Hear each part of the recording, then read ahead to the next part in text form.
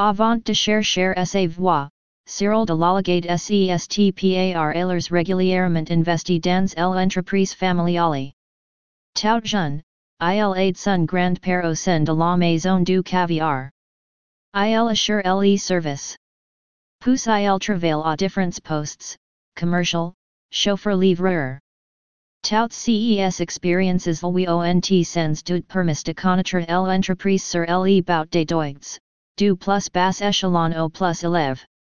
Depuis 2000, il s'est concentré dans entièrement sur l'entreprise familiale chu il n'a en réalité jamais quitté depuis 1990 et la fin de ses activités dans la gestion des portefeuilles d'action. Sa grande mirodet rest tout fois désigné comme présidente du conseil d'administration de caviar Volga jusqu'en 2020. Elle les malgré tout peu à peu son petit-fils prendre les rênes de l'entreprise. Un vent de fraîcheur à caviar Volga. Très rapidement, Cyril de Lalagade apporte de nouvelles idées à l'entreprise centenaire tout en respectant la qualité et les looks qui sont sa marque de fabrique. Curieux et inventif, il s'intéresse particulièrement à l'import-export de saumon. Il n'hésite pas alors à se rendre en Grande-Bretagne et en Scandinavie visiter des élevages et passer des contrats directement avec les producteurs.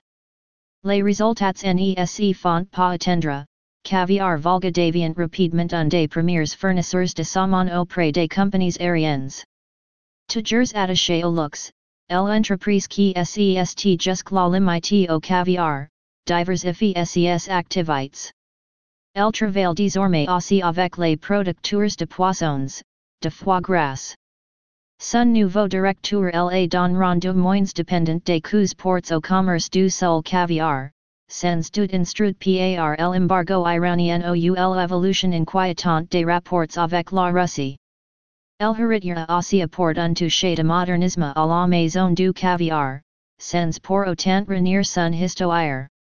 Nouvelle décoration, nouveaux menus sont à l'honneur.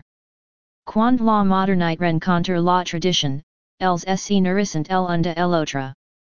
Quand un entrepreneur moderne, comme Cyril de Lalagade, reprend une entreprise historique, elle y renouvelle souvent à magnifier l'existant.